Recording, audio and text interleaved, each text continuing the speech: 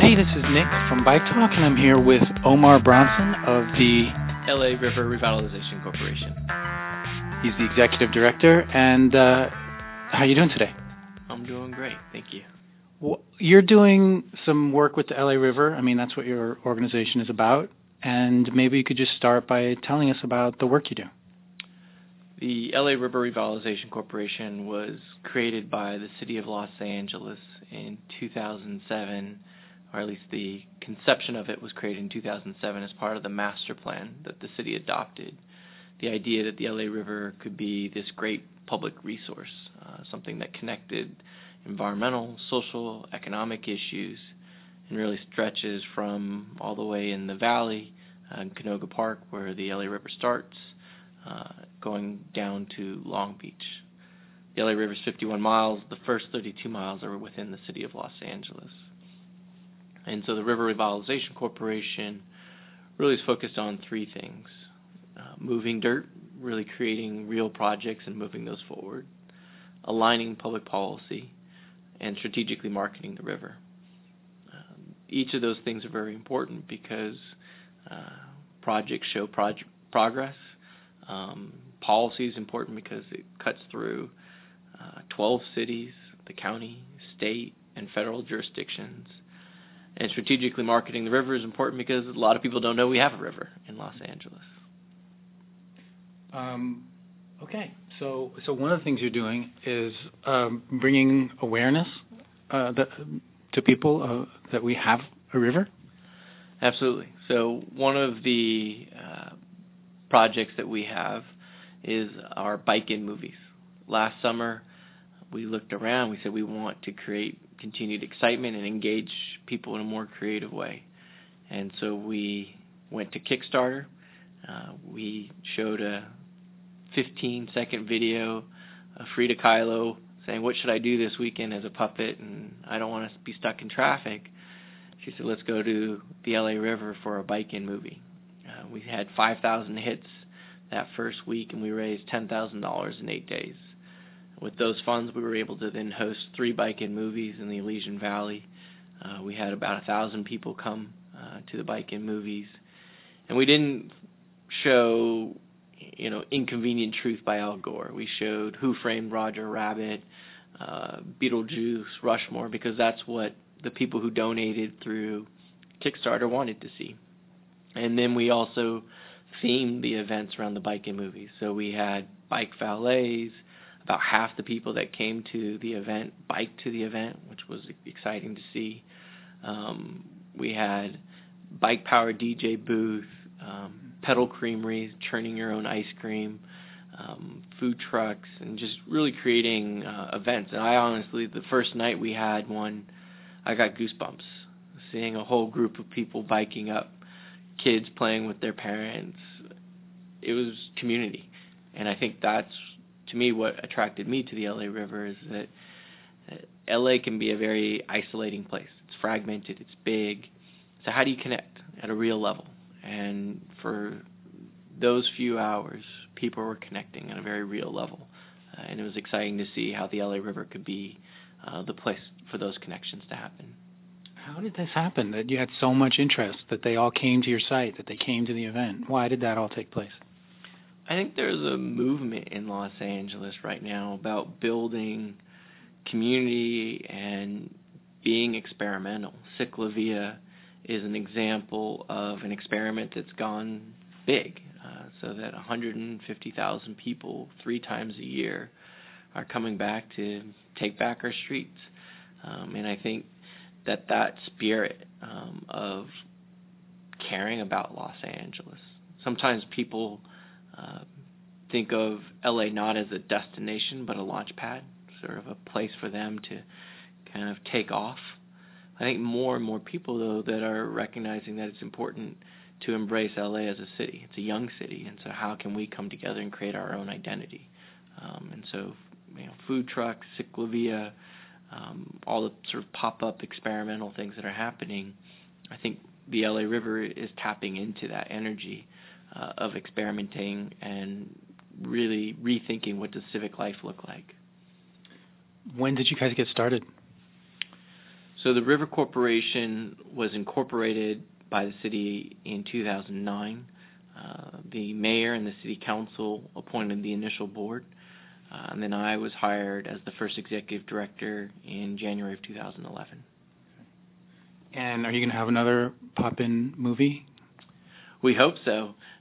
We are right now raising another $10,000 through the Kind Project to host the Bike-In movies this summer. We very much saw that people were excited, and we want to take them on the road. So last summer we just did them in the Elysian Valley. We've had people ask us to do it in the Valley and Long Beach, and continuing to sort of bring people together across LA.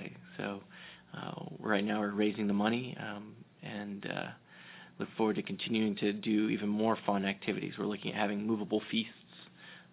Again, continuing to find creative ways to engage people. We just launched.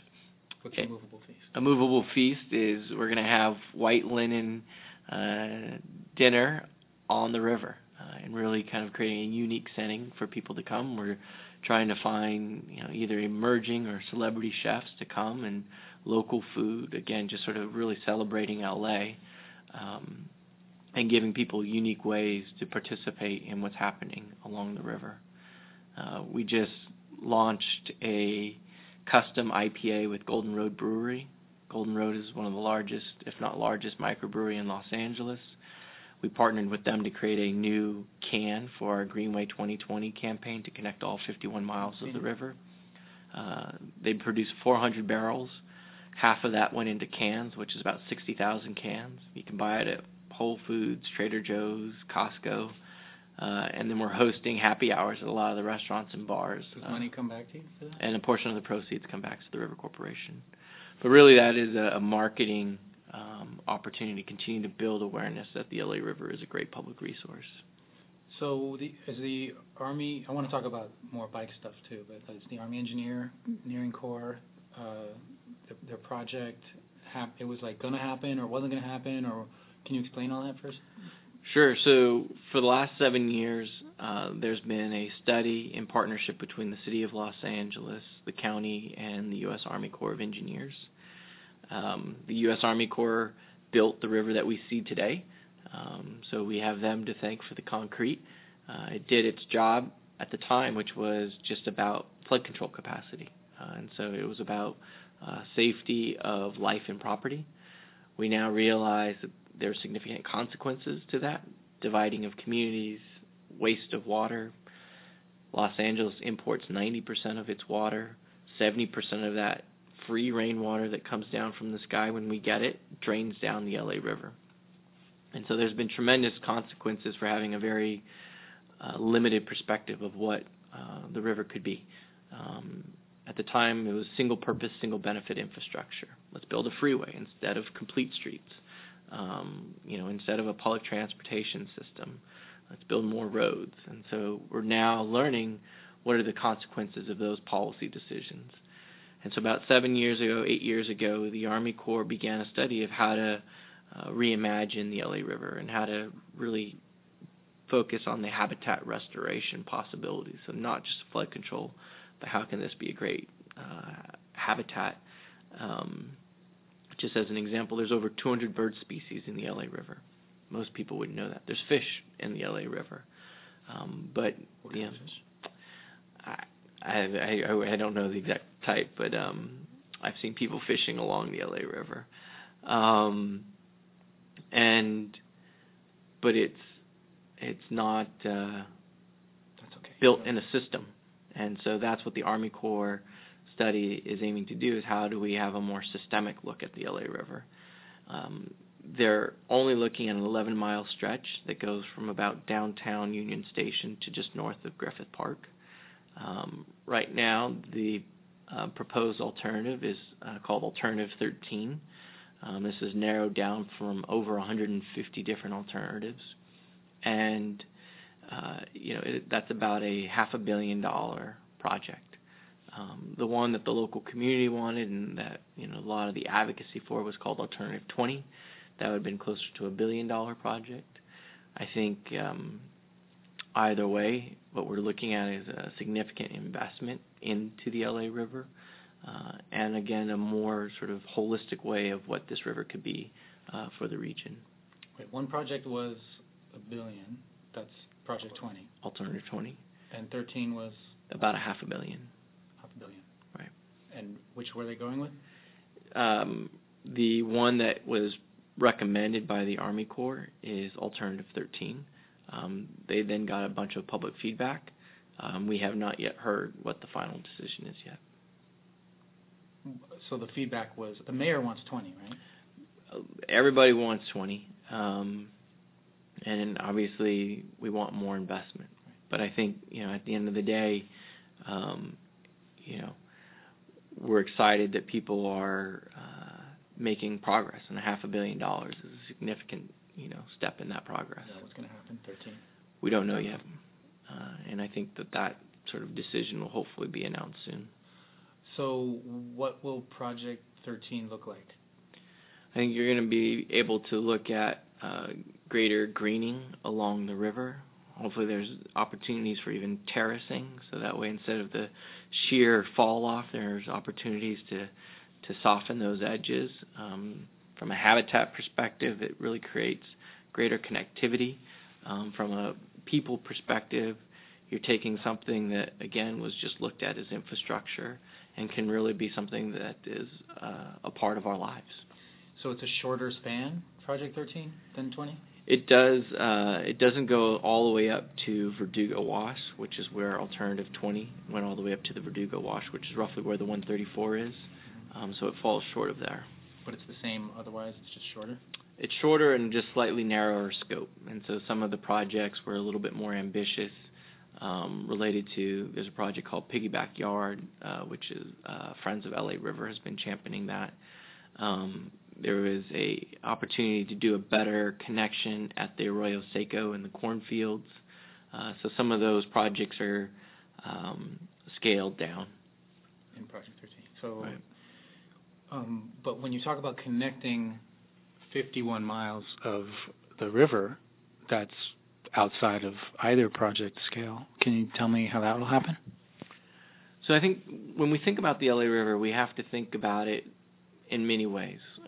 But two of the ways that we look about it are what happens in the channel and then what happens on the edge of the channel.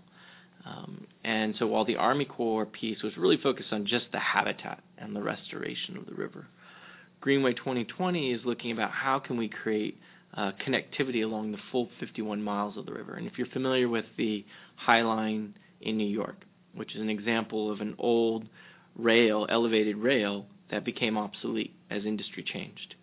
A lot of people wanted to tear it down because it was obsolete infrastructure. But other people saw an opportunity to create a great linear park. And so that's what, in the last few years, they did, is they created a 1.5 mile linear park that has become a world-class destination. And what they did in doing so is they have helped people realize that you can create a great linear experience, that parks don't just have to be big open spaces, but they can also be something that is a sort of as much about movement in time as it is in space. And so that's the idea that we want to carry forward with Greenway 2020, is the connectivity of all 51 miles of the river that has bikeways, that has pedestrian ways, that has equestrian loops. And so how do you create that space that really showcases all of Los Angeles? In many ways, this can really be our Central Park. It really is a 51-mile Central Park, and that brings together our city. LA gets knocked for being this fragmented, segmented city. The LA River is something that really can connect us and bring us together as a city. How long are the bike stretches now? How long are the bike paths now? So there's about 26 miles of bikeways that exist today. The longest continuous stretch, or contiguous stretch, if you will, is from Long Beach going to about Maywood, so just south of downtown. Then there's another stretch that picks up in the Elysian Valley, and there's some small segments in the West Valley. So there's been tremendous momentum, though. NBC Universal, for example, has committed $13.5 million to connect 6 miles of the bikeway between about Riverside Drive near Griffith Park going into Studio City. And so that's the public-private partnership that we want to bring together to really enhance that connectivity. One of the other projects that we're working on is an iconic bicycle, pedestrian, equestrian bridge in North Atwater between Los Feliz and Colorado. This stretch is where really would be the first river promenade. This is where kayaking will launch into the river in the future. 3,000 people went kayaking in the Elysian Valley last summer. They paid $65 a pop. It's free to go to our beaches and mountains, and so I think that just continues to show the momentum and excitement that's building around the LA River being a great public destination.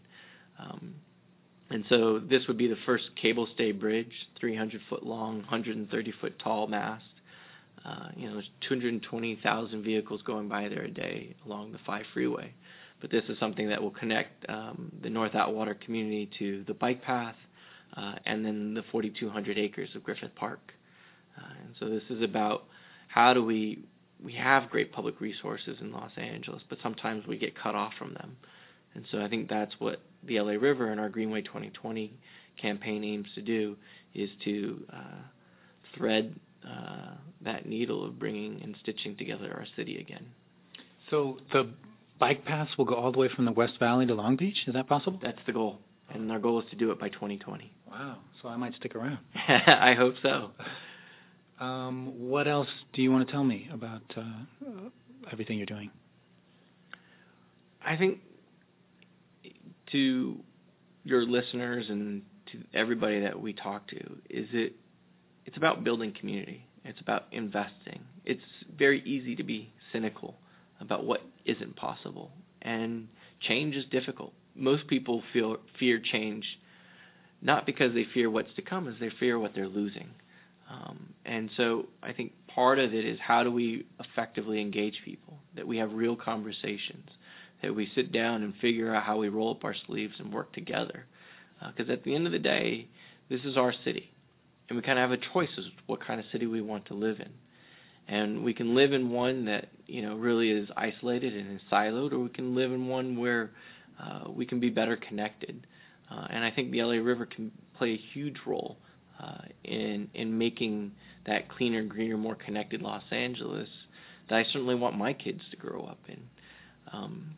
And so I think continuing to press policymakers, Mayor Garcetti, in his first 100 days, announced performance metrics to judge his administration by, and the performance metric that he came out with for the LA River was miles of public access. We were thrilled to see that because that fit very much with our Greenway 2020 campaign, the idea of connecting all 51 miles of the river, which is about creating greater connectivity. Just like the Coastal Commission along our beaches wants to make sure that we don't cut off public access to the great natural resources of our beaches, we want to make sure that we can create greater access to the LA River, and we're already seeing it. And that's, to me, the beauty of this. This isn't a binary win or lose. This isn't just a blank piece of dirt and then you build some structure on it. This is an organic living process. And so to me, in many ways, the game's already been won because we're looking at the river differently. We recognize that this isn't something that we should turn our backs to, but it's something we should embrace. And in doing so, we can have fun events, right, that people want to go and they want to enjoy it now. You don't need the billions of dollars investment. Is that investment going to continue to make it a greater destination and a destination worthy of our world-class city? Absolutely. And so that's why we can both enjoy it today but also invest in it for tomorrow. Thank you very much, Omar Bronson. Thank you.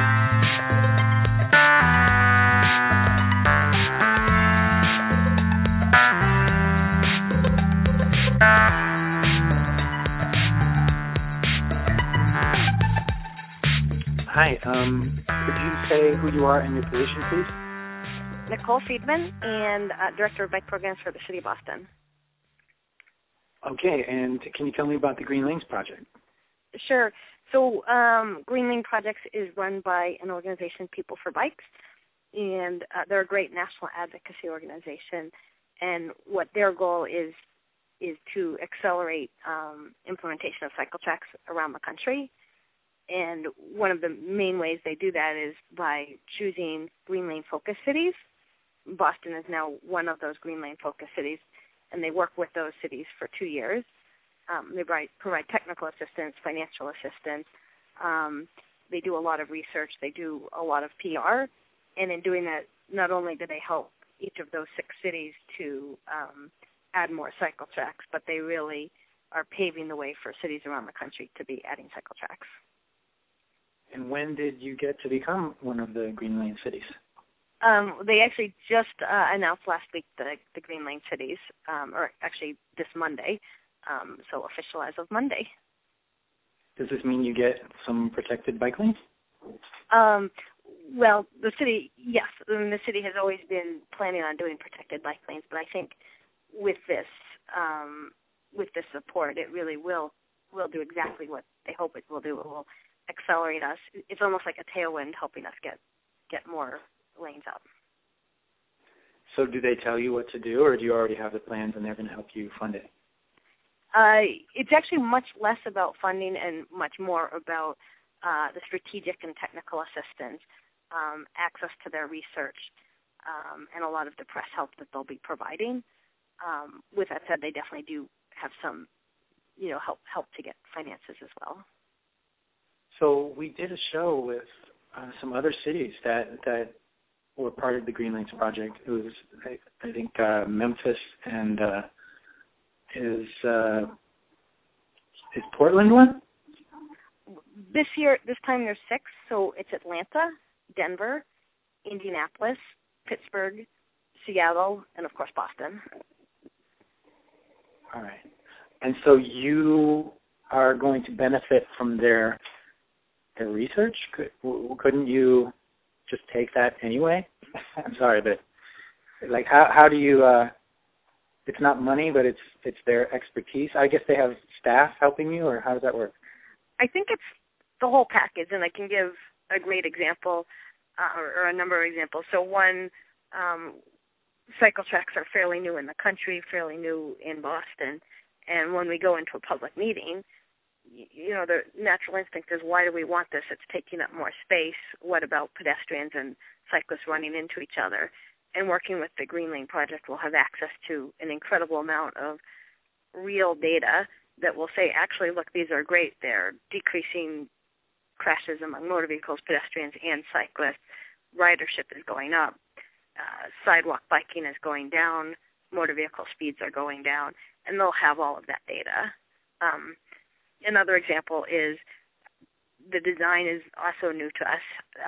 They host a study tour in the Netherlands, and they invite officials from Boston, so 4 officials from Boston would go. And it's a great opportunity for folks from our engineering department, our public works department, even the mayor's office to actually be able to see and physically see how will this change a city, and can this work in Boston, and how will it work in Boston. So, but your plans were already. Is there resistance to plans that you already had to put in protected bike lanes? Well, so we just completed our 5-year and 30-year network plan, and the entire plan is always, subject to a complete and thorough public process. And, one of the most important things with the public process is to educate everyone so they can evaluate a project based on the reality of, what impacts the change will bring. And, with any project, you're going to have some proponents and some people that are more resistant. And I think with the backing of the Green Lane Project and People for Bikes, we'll really be able to tell a much, much better story. And then why just 6 cities? I mean, why not share this with every city? I don't know. We could ask the Green Lane Project that. But I think,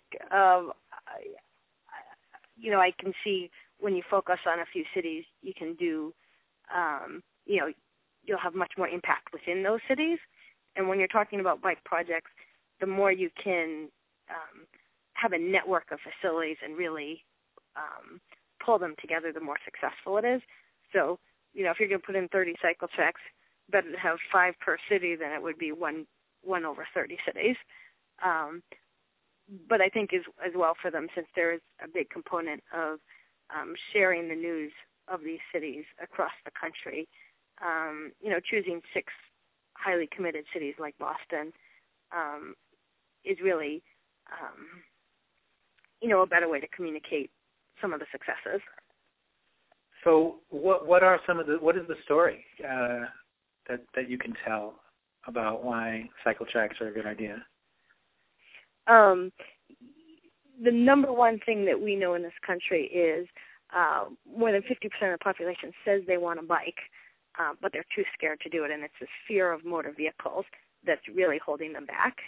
And there's been some tremendous early results coming out of other cities that have put in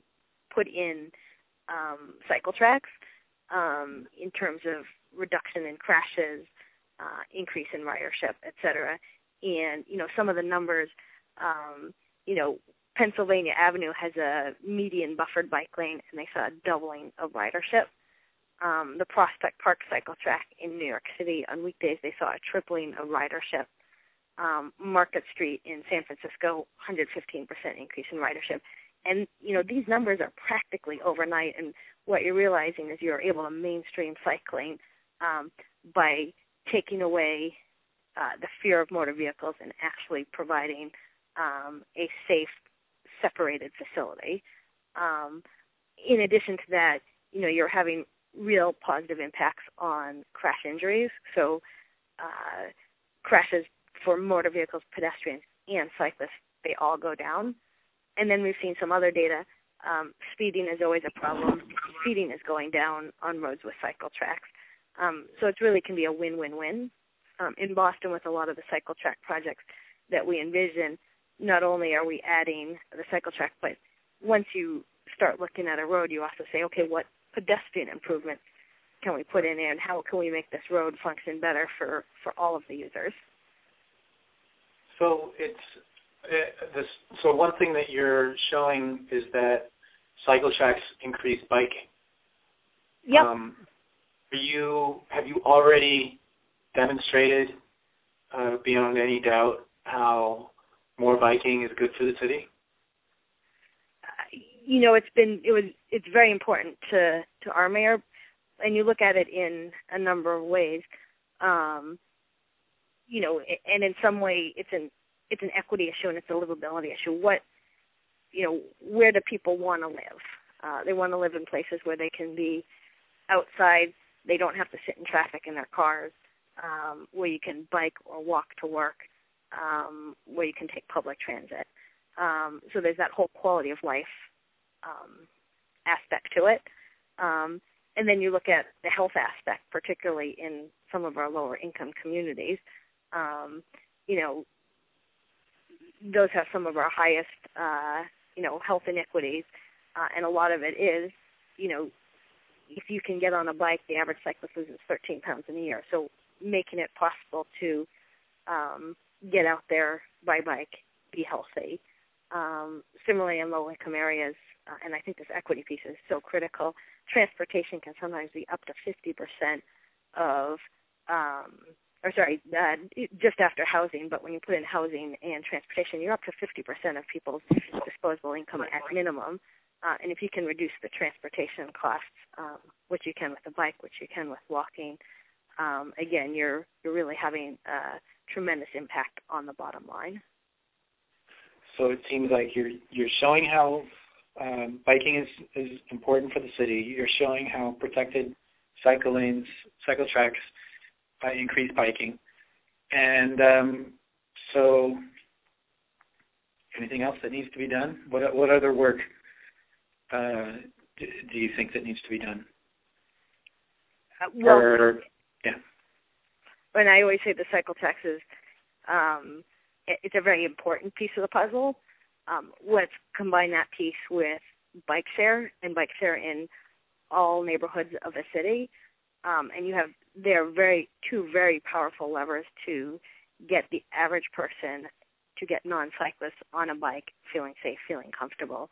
And when you do that, you really can start to see European levels of biking, in the 10, 15, 20% of trips being made by bike. Is that in the cards for Boston? The goal is to make Boston a world-class cycling city. Right now, we're one of the better cities in the United States, and we see Green Lane Project really as instrumental in our phase 2. We have a new mayor, Mayor Walsh, who's embracing cycling and says, look, we can do it. We can take Boston from where we are, where the last administration left off, and we can do this. We can make Boston a world-class city, and the protected bike lanes is really a key component of that. All right. And how can we keep informed, up to date on this? Is there a website? Yep, the Green Lane Project has a website, and then we have a website as well. We use bostonbikes.org. And then we, of course, have a newsletter that we send out regularly. All right. How long have you been the bike? I'm sorry, what's your title again? Director of Bike Programs since 2007. Well, yeah, I've been meaning to interview you since that time, so this is the first time I've been able to do that. It's a long time to keep your job in the city as a bike director of bike programs. Well, I think as long as we keep making great progress, we will be in a great place. All right. Cool. And are you keeping up with New York? Every city has its strengths. New York has done some fantastic work. All right. Who's the one to beat? Who's the city that you're well, right now Minneapolis is really right up there, and they're a winter city. We get a lot of best practices from Minneapolis, a lot from New York City, a lot from Portland and Seattle. And with the Green Lane Project, we really looked at a lot of those cities as well. All right. Anything else? Nope, I think that's it. Well, thanks a lot, and please let me know what else you want to talk about. Sounds great. Thank you so much. Thank you. Okay, see you guys. Bye.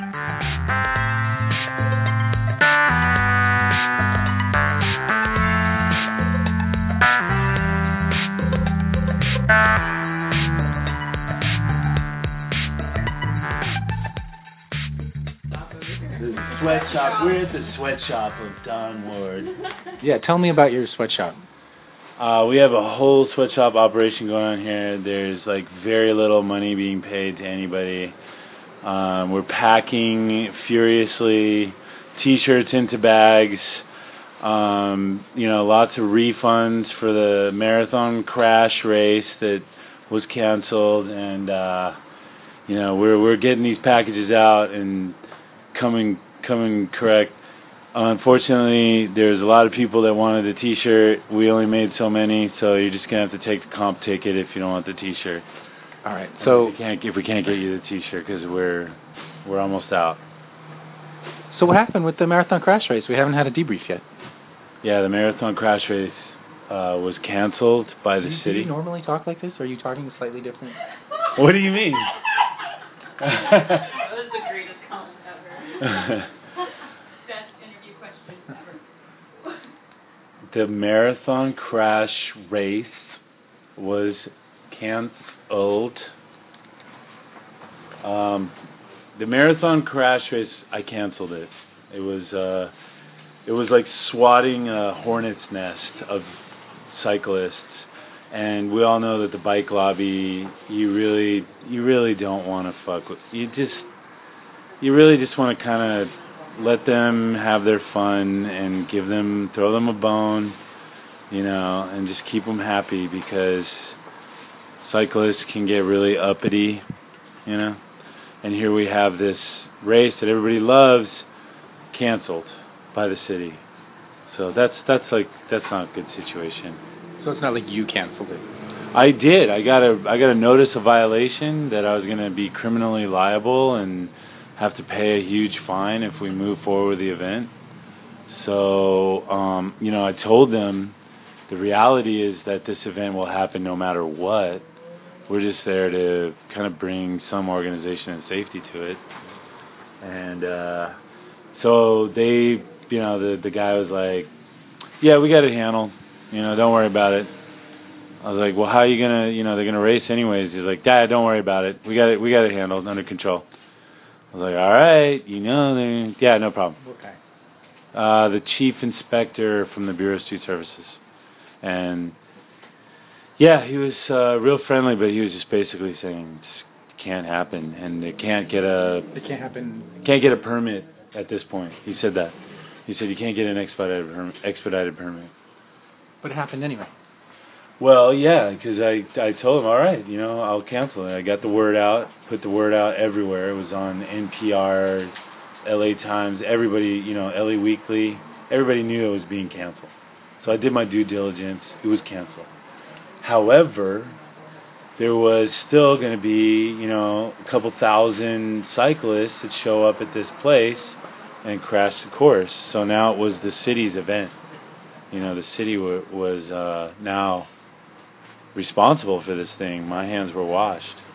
And I think they realized they had an oh shit moment because, it's been like this for 3 years. The LAPD has come out to protect the people. The people want to crash the marathon course, and the LAPD are there doing their job to protect it. And this year, that wasn't going to be the case, or it's now going to be the case for the city to handle this and control it. Okay, so maybe we now need a history of the Wolfpack Hustle Marathon crash race. So people have been crashing the marathon course for a long time. Midnight Riders was in 2007 organizing rides to crash what was then the Acura Bike Tour. Then they took away the Acura Bike Tour in 2008 or 2009 or something. People started crashing the course and racing on it, and there was kind of an impromptu race. So in 2010, Hearn came to me and he was like, why don't we do a Wolfpack Hustle race on the marathon course? And I was like, fuck yeah, let's do this. And it eventually, I made the flyers and posted and promoted on Midnight Riders, and like 400 people showed up, which is more than ever before, because it's a Wolfpack race. I mean, we were throwing huge races at the time, and I was looking for something safe to do, safer, because we did this race called the All City Race that like 400 people would race from one side of Los Angeles to the other, any route you want, and it was just madness, like 5-member teams, and it was just too crazy, too potentially deadly, So I wanted a safer race. So this marathon crash race was like the perfect option, and we ran it a couple years, and Warren Comers made a documentary about it, and it kind of blew up into this huge, like people knew about it now even more because it was showing in all these film festivals. Is it online? It's online, yeah. It's called Racing the End. It's a beautiful film. I feel like I could die tomorrow and something will have like documented something cool that I did, So I'm super thankful to Warren for making that. And so now you're here, and what does it all come to at this point? What it all comes to is next year we're going to try and legitimize it. So, the city realized that they're responsible. So the mayor's office called me Wednesday. I'd canceled it Tuesday. Mayor's office called me Wednesday. Let's make this a celebration. Let's try to make this into a win-win, because it's not going to look good for anybody if there's a mob of, cyclists out there that are barreling through the streets unregulated. That these streets are not totally closed off. That's the myth of the marathon crash race. There's still live intersections.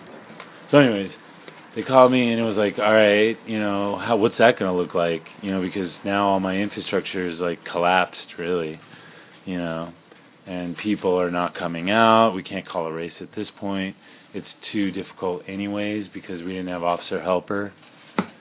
Gordon Helper? Mm-hmm.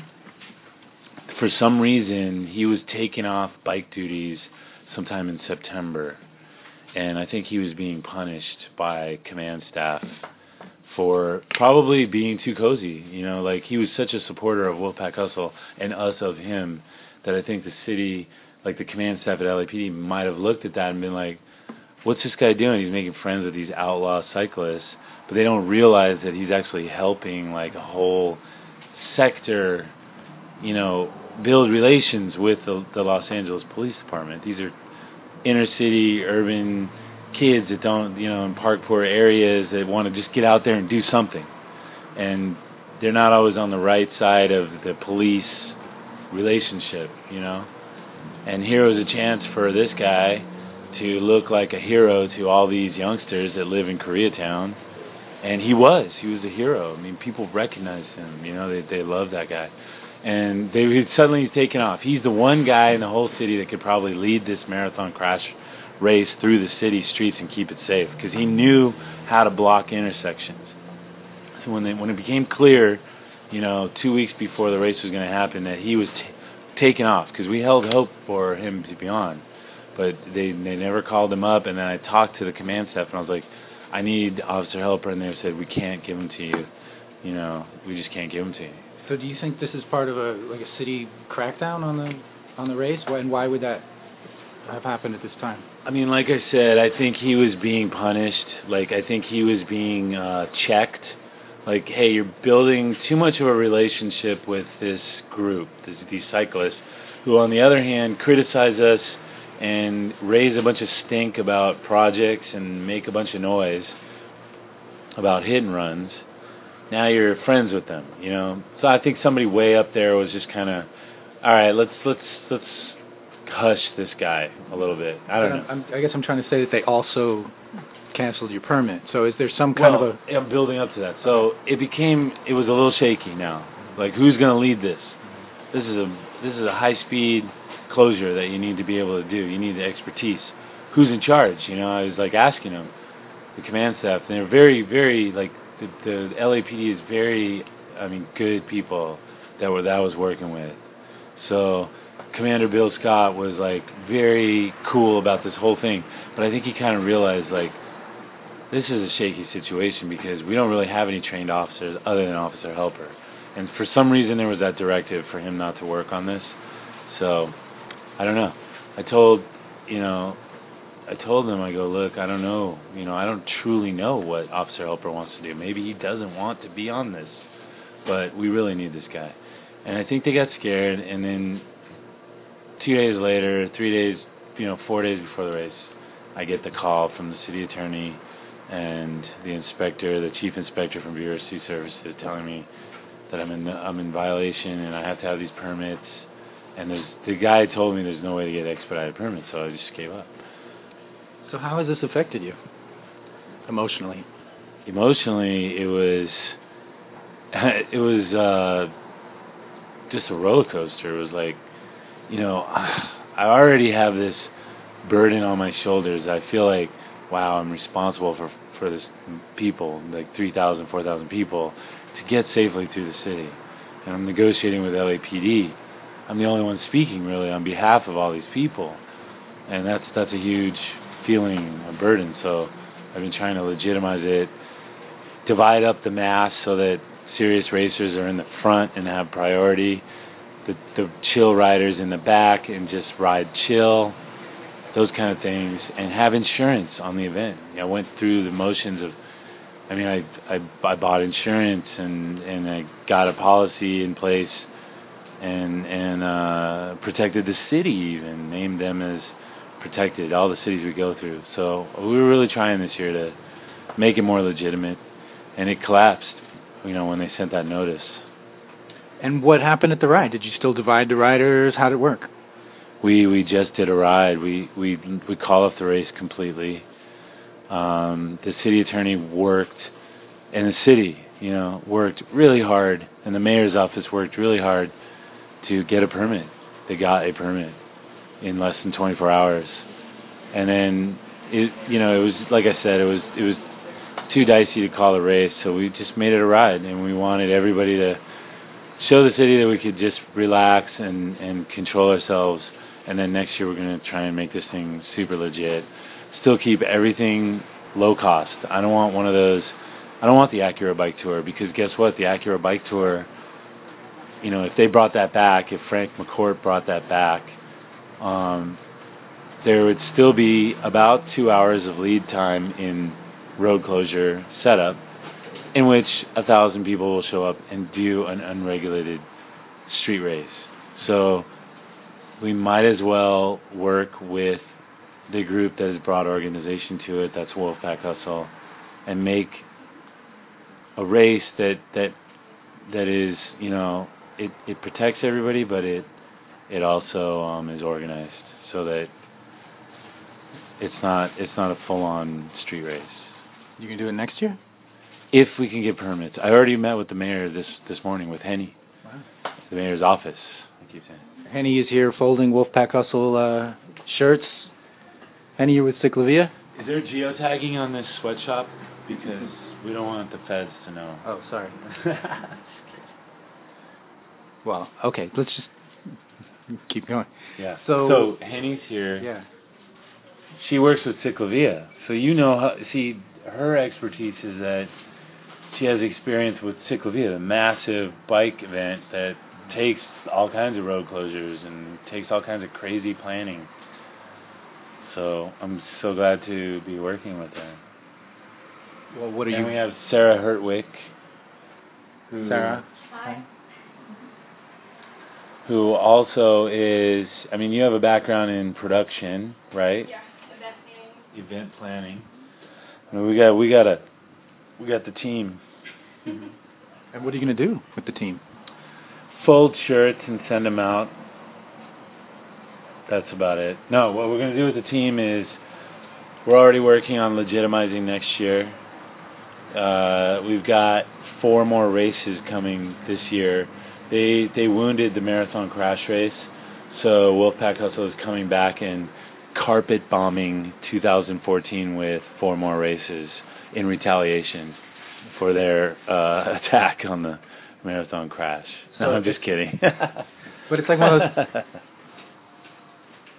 It's like one of those things where instead of dying, it divides and multiplies. Because you know what, people. This is the funny thing: is like Los Angeles. Stop being curmudgeons, Los Angeles. Like Huntington Park and Long Beach are both stoked to have a race happen in their city because we bring a whole bunch of people. It's a great celebration of something healthy and active that youngsters can get into, that they can focus on something so positive in their lives.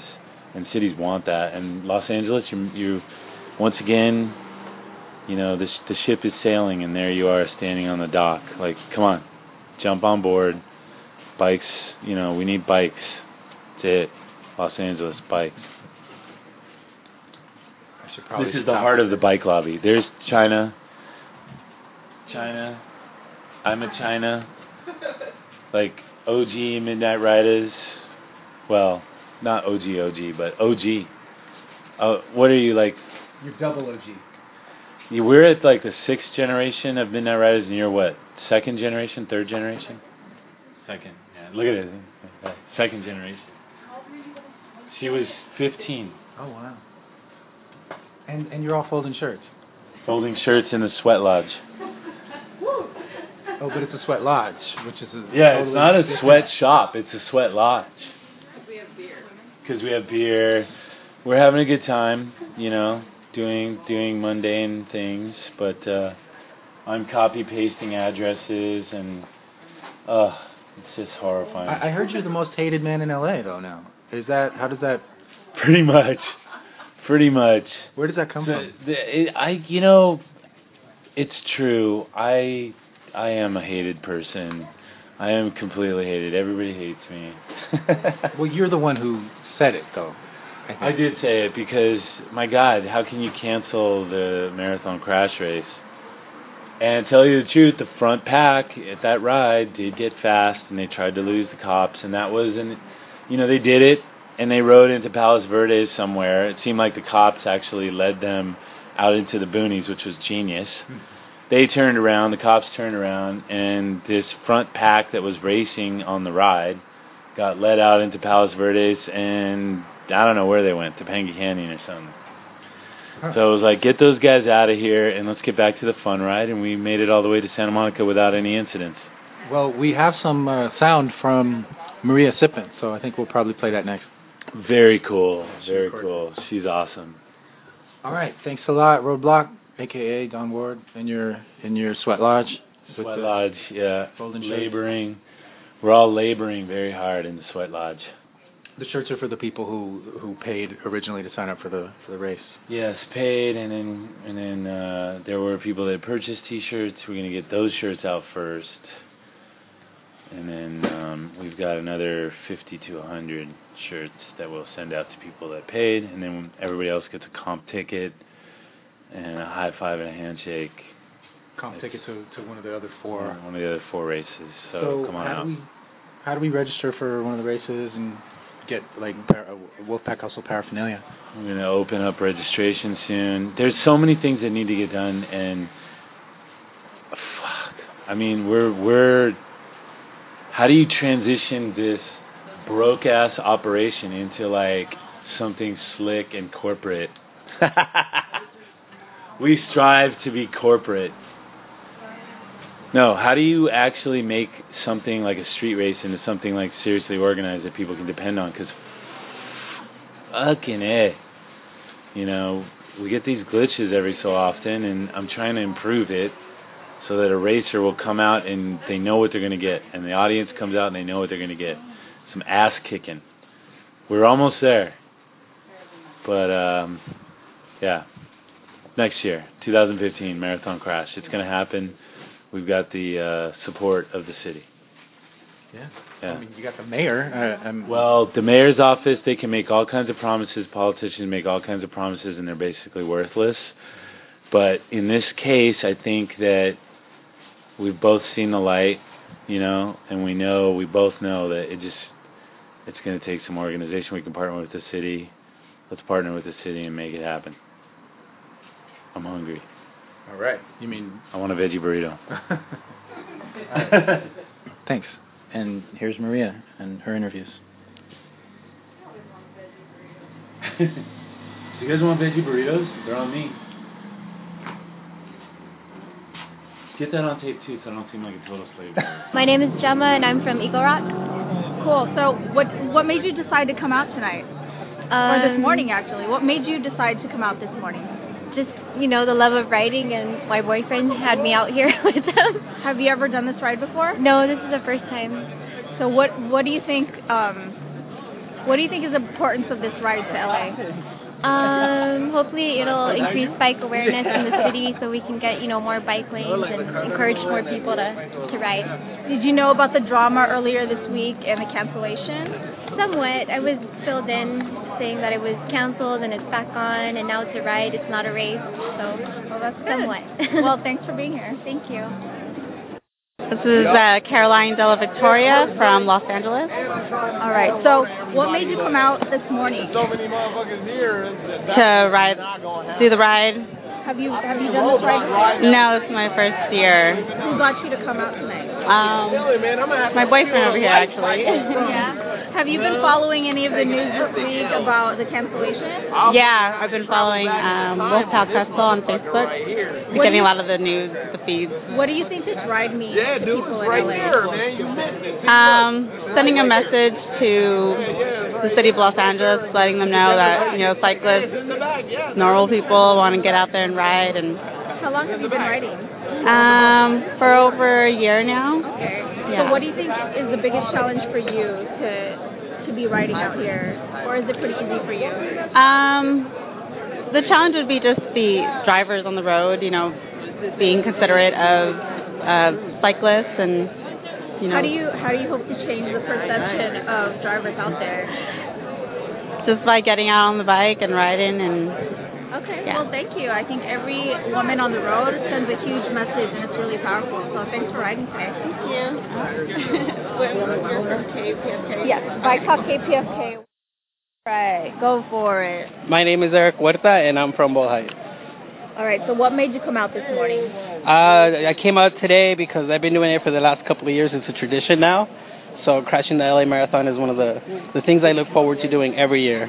It's a tradition for many people. What do you think this ride means for Los Angeles?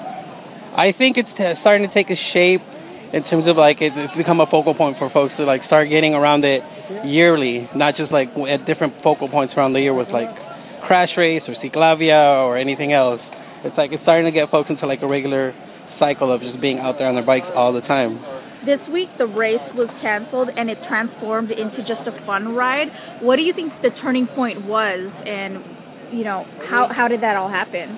I think the city, especially with Garcetti now in office, he can't really turn a blind eye to like the stuff that Roadblock and other like cycling and bicycle advocates do in the city. So it's pretty much crucial to maintain these kind of relationships, and this is one of those like homie favors where it's like, all right, things are a little crazy right now, but we're gonna do you a solid and come through. When I'm glad the city did. Thank you. Ride safe out there. Thank you. All right, I think you're warmed up. Go ahead. My name is Sonia Mendoza, and I'm actually from Claremont, California. Oh, wonderful. I'm from the 909 too, so welcome. I live here, though. Cool. All right, so what made you decide to get up this morning and ride over here? I actually wanted to do this ride last year and had just moved here, so I just missed it. So I was excited to come out this year. Have you been following the drama about the cancellations this week? A little bit. That's interesting. Go for it. A little bit, but... What's going on here? It's Wolfpack Hustle's Marathon Crash Ride. It's a ride that basically rides the whole course of the marathon. And basically we just bike it. Before the marathon starts. Yeah. Okay. No problem. Okay, so why did you decide to do this race this morning? Actually, this ride. I just really wanted to do the marathon route. I have friends that have done it, so who are not here today because they're traveling, but yeah, they thought it was really fun. So, and I bike for work every day, so I don't do a lot of pleasure riding actually. That's great. I consider this pleasure riding also. It's such a nice break. Like, I normally hate riding at night, but on this kind of territory with some of the closures and all these people supporting the ride, it's just a lot easier to do it. What do you think this race means to LA, or this ride basically? This just turned into a ride. What does this ride mean to Los Angeles? I mean, I think it means that there's a lot of bikers here, and they should have a space on the road just like cars, and biking and cycling and walking and other.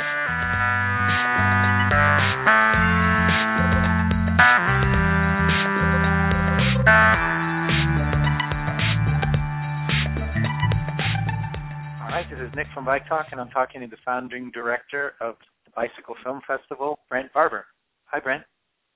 Hi, Nick. It's so good to be back. It's been a few years. I remember being on Bike Talk in 2010. It's really great to be back. You're still in. You've expanded, probably, huh? You've gotten bigger and better. I think. I don't know, but it's certainly been a lot of fun. Since we met up last time, we've been to Istanbul, Cape Town, Moscow, Buenos Aires, Mexico City, Hong Kong. So some great new cities carrying the Bicycle Film Festival flag. Wow. And so do you have entries from all these places? Do we have entries from all these places? Yeah, we have entries from all over the world. This year in the programming, we're coming back to LA, and in the programming we have movies from Afghanistan, from Italy. We've always had a great selection from Africa. So, we have movies from all over the world. So, but you're coming to LA, and the dates are April 3rd through 5th. And is it different from the other shows you do? Is it more an LA-centric one, or is it the same global show for every place that you go? We try to localize every program, which makes it a lot of work. But for example, we have a screening of Half the Road, which we have not screened yet, and It's a feature documentary about women's challenges and accomplishments within the pro cycling circuit and in cycling in general. So that will be playing for the first time in LA, and I think that LA is a great place to play that because the women's bike movement is so strong there, and road cycling is so strong there. So that was a selection that we've made that's coming out now, this film called Half the Road, and it's going to have national distribution with first run features. So you'll see it play in your independent film screening spot throughout the country. Can you describe what it's like to go to a bicycle film festival for people who may not have gone yet? Well, first off, it's tons of fun. And if you have never been to the Bicycle Film Festival, I highly recommend going to the shorts programs because there's always going to be something that you like, or maybe you might not like one film as much as the other, but you're really going to love another one. And then you talk to somebody else, your friend that you came with, and they really love Sister Session, for example, which is a movie about women BMXers trying to break into one of the biggest BMX competitions, which is called Simple Session in Estonia. So, you know, I think that is what's great. I think also it's a place where a lot of people meet each other. I don't know how many marriages we've had. I know I can say like 3 or 4 off the top of my head that I know of people who have met and have since gotten married. So it's kind of that place where I think you can make a best friend and come and enjoy yourself. So it takes place over a couple of days. Are there events connected with it, bike rides, things like that? Well, that will happen organically. Once we're going to launch that, this conversation is our launch actually. And we haven't been to LA for a couple of years, so we're coming back a little bit smaller. We're not doing all the art shows and rock shows, and but we're really focusing on the films. And so we hope people can come out. The movies are incredible. So essentially we've programmed some of the greatest hits of the last 2 years and some of the best movies around for this season. So it should be a lot of fun. Yeah, well, okay, and so it's all day, each of the days. There's Friday and Saturday. The programming is Saturday is the programming for the films. Are on Friday there's 7:30 and 9:30, and then Saturday is 7 and 9. All right, and then there's after parties after. Oh, it's cool. at the Japanese Cultural Community Center. So Little Tokyo? ACCC. Yeah, exactly. It's a really cool place. They do dance and theater there, and it's a really, really big place. Like I said, we're going to focus on the film, come back really grounded. We found that in LA, a lot of folks are just coming to the parties, but like we like people to come to the movies as well. So. And do you have sponsors, like local sponsors here? Yeah, Orange 20 has always been very supportive. And Orange 20? Yeah. Our title sponsor is Kind Snacks. Also, we have a lawyer. Can you chime in on that one, please, Dana? It's Joshua C. Cohen, Los Angeles bicycle attorney. Oh, yeah, we had him on. So Joshua C. Cohen is, that's really supportive. So that's really awesome. And so we can go to your website and maybe see some, well, I guess can we see trailers? Or what's up there? Yeah, the trailer is all over the website. You just go to the Los Angeles page when it's up, and you can see a lot of the trailers to the short films that we're playing in the program. So it's bicyclefilmfestival.com. Also, we're doing something that's localized. We came up with a project with Kind Bars, which are absolutely good. Like, full disclosure, they're sponsoring us, but they are really good. We're doing a program called Kind Deliveries, where you can order on their site when we launch it, which is right a week before the festival. You can order on their site flowers to be in a note to be delivered to a friend, a colleague, what have you. So just passing on a flower, and these will be delivered by bicycles with a reminder of the Bicycle Film Festival, and it will be delivered by bicycles throughout the Los Angeles area. So that should be a lot of fun. The week before, we just did it in San Diego, and they delivered 2,000 or so flowers throughout the whole city. So that should be a lot of fun, and in that way, it's very localized. So we'll be contacting and spreading bicycle cheer to folks who maybe normally don't really even know about bikes. Okay, so you can send a flower by bike to a loved one, and and maybe they'll get some kind bars. I think that's probably included. That's probably going to be included too. Before you go, any other shorts or bike movies you want to tell us about that you're excited about in particular? Well, Lucas Bernal is always very popular, right? And so his movie Road Rage is probably his best work yet. It's incredible. And if you've been to the bicycle before and enjoyed it and loved it, I think that you really love the programming this time. There are so many great films. Road to Karakol. There's a young man who rode his bike through Central Asia and then climbs the top of a mountain and all the obstacles he has to go through with the police, and then also the fear of losing his life. And it's an incredible program. Right, well, the shorts are a lot of fun, as you know, if you've been before. Yeah, so. Yeah, that's great. I'll be there, and maybe we'll talk to you again before it happens too. Oh, I would love to talk anytime. You have my number. Okay, great. Thanks a lot, friends, and we'll see you there. Thank you, Nick. Thanks for listening to this episode of Bike Talk. If you want to hear more, go to kpfk.org, navigate to Programs, and choose Bike Talk. On the Bike Talk page, click on the Archives link to play or download shows posted in the last 4 months. Go to biketalk.com and copy or click on the RSS feed link to subscribe. Our Twitter handle is BikeTalkPFK. On Facebook, we are Bike Talk. You can become friends and join our group.